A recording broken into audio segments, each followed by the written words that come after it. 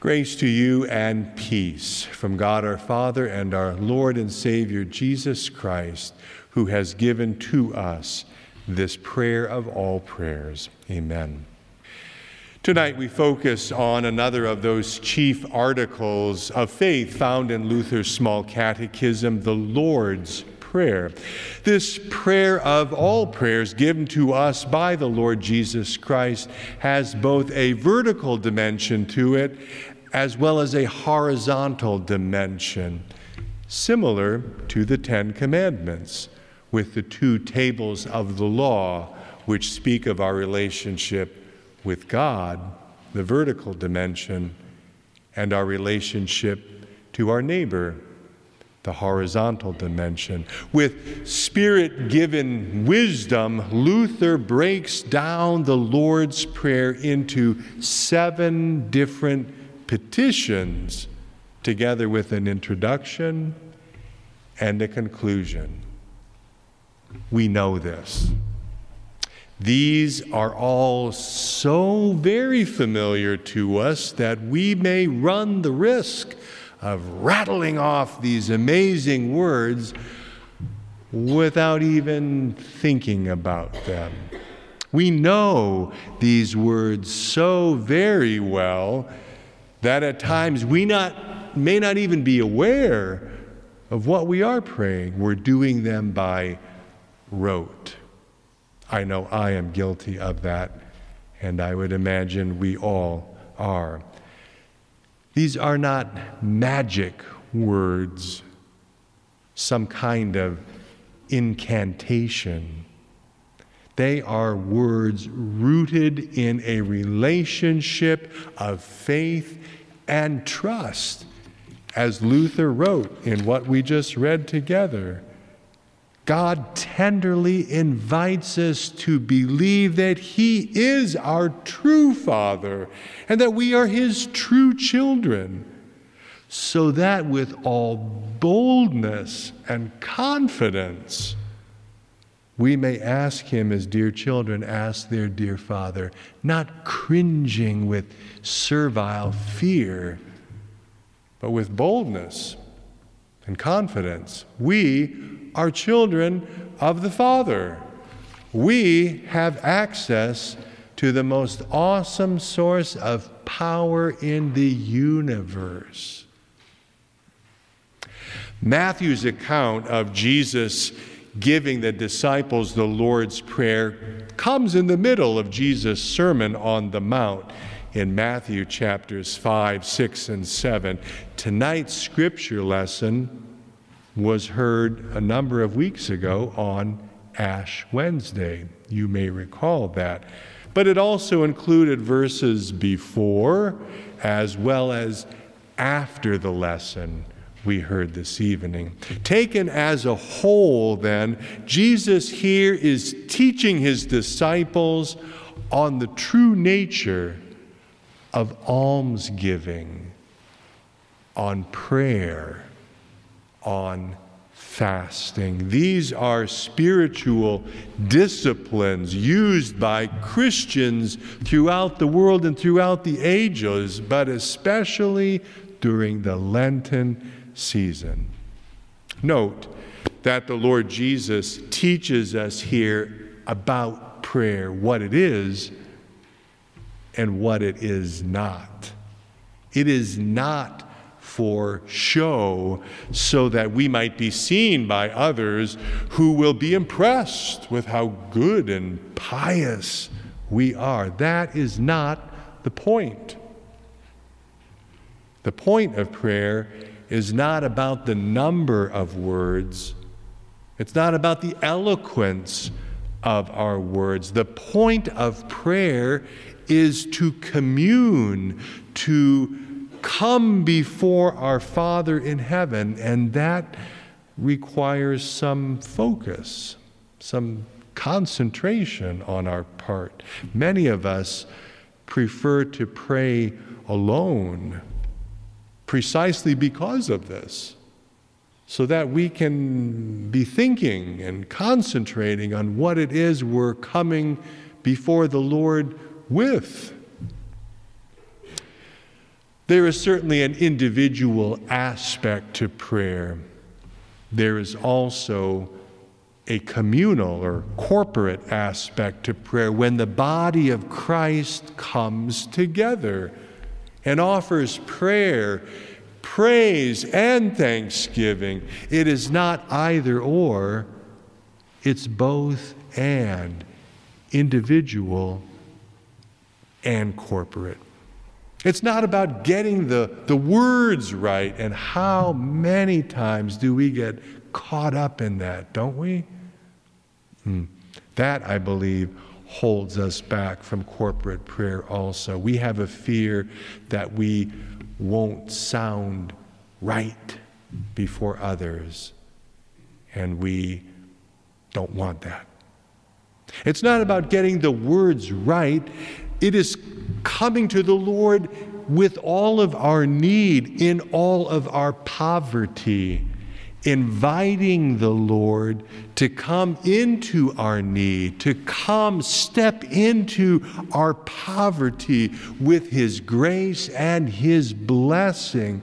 We trust that even in times when our thoughts and words are nothing but a jumbled up mess, when we cannot seem to articulate what is on our heart, when we are experiencing the dark night of the soul, it is then that the Spirit helps us in our weakness. For we do not know how to pray as we ought, but the Spirit Himself intercedes for us with sighs too deep for words. That is encouragement for all of us to come before the Lord in prayer, for our advocate stands with us to help us, the Holy Spirit. The introduction to the Lord's Prayer is both personal and cosmic at the same time. We call God our Father, and at the same time affirm God's cosmic being, our Father, who art in heaven. And note that Jesus taught us to pray, our Father, not my Father. Our faith always puts us into relationship with our fellow believers. Our Father, who art in heaven. And just like the second commandment, you shall not take the name of the Lord your God in vain, the first petition of the Lord's Prayer, hallowed be thy name, asks that in our own lives we may live in such a way that God's name is indeed honored and hallowed and glorified through our words and our actions. God's name is already holy in and of itself. We will not make it any more holy, but that others may see the holiness of God's name in us and through us.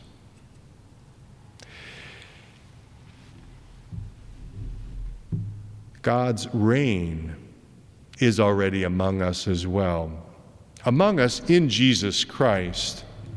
We pray in the second petition, thy kingdom come, that God's reign and God's rule would continue to grow and expand. And how will that grow and expand? Through His people, like you and me, who carry the Word and the Spirit out into the world around us. The third petition, thy will be done on earth as it is in heaven.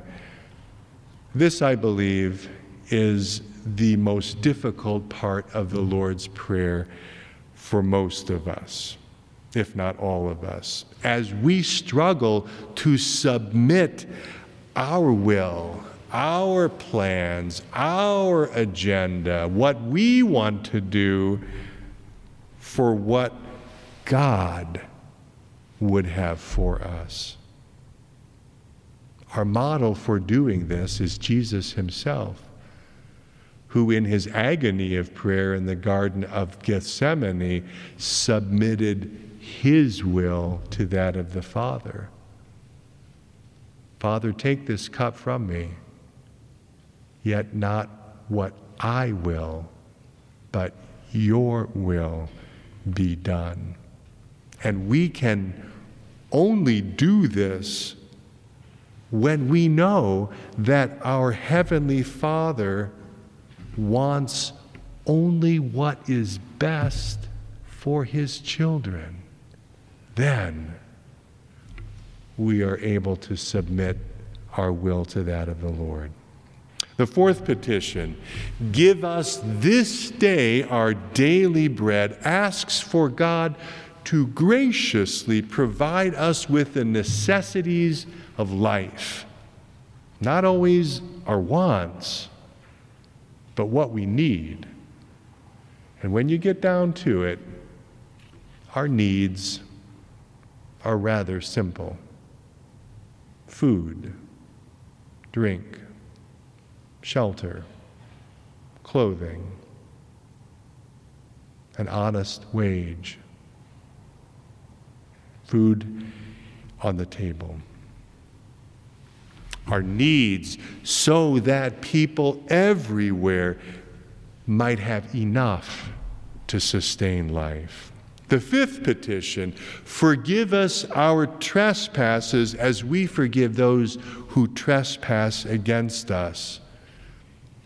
I think if we were to substitute regularly in our prayers the word debt for trespass, as many denominations and churches do, the point might be clearer. We understand what debt means and what is owed.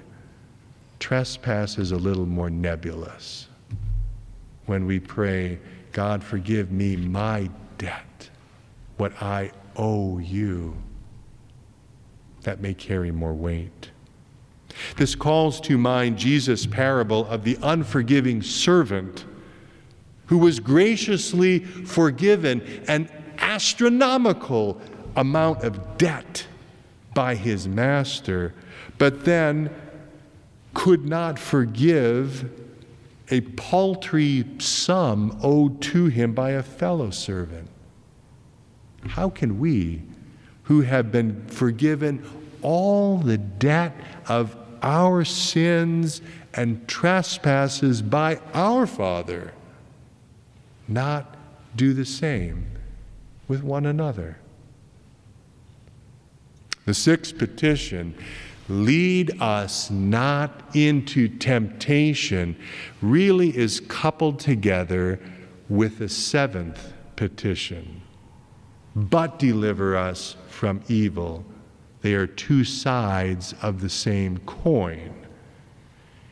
In the style of Hebrew poetry, similar in structure to many of the Psalms, which also are poetry, part A of the poem affirms trust that God will not do this. He will not lead us into temptation, but he will do part B of the poem, which confesses confidence that God will deliver us from evil.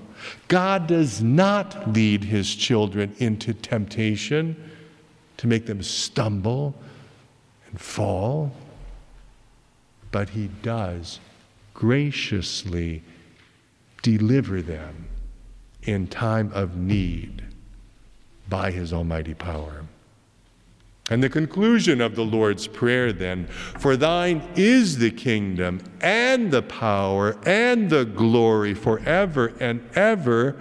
This is just what we covered not even an hour ago in confirmation tonight. So ask those confirmation students back there what all this means. I'll tell you. This echoes David's words when he requested from the people of Israel gifts to adorn the house of the Lord, and there was an ingathering of gold and silver and precious stones. And David then offered up this prayer: Yours, O Lord, is the greatness and the power and the glory and the victory and the majesty, for all that is in the heavens and in the earth is yours. Yours is the kingdom, O Lord, and you are exalted as head above all. And the Lord's Prayer, like all of our prayers, ends with that word, Amen. Whether you say amen or amen, I don't really care. It means the same thing, which Luther says is this: yes, yes, it shall be so. That is a note of confidence. Each day, let us then pray this Lord's Prayer with confidence and trust in our Heavenly Father, whose gracious will and purpose have been made known to us in His blessed Son, Jesus Christ, our Savior, who died for us that we might live for Him. Amen.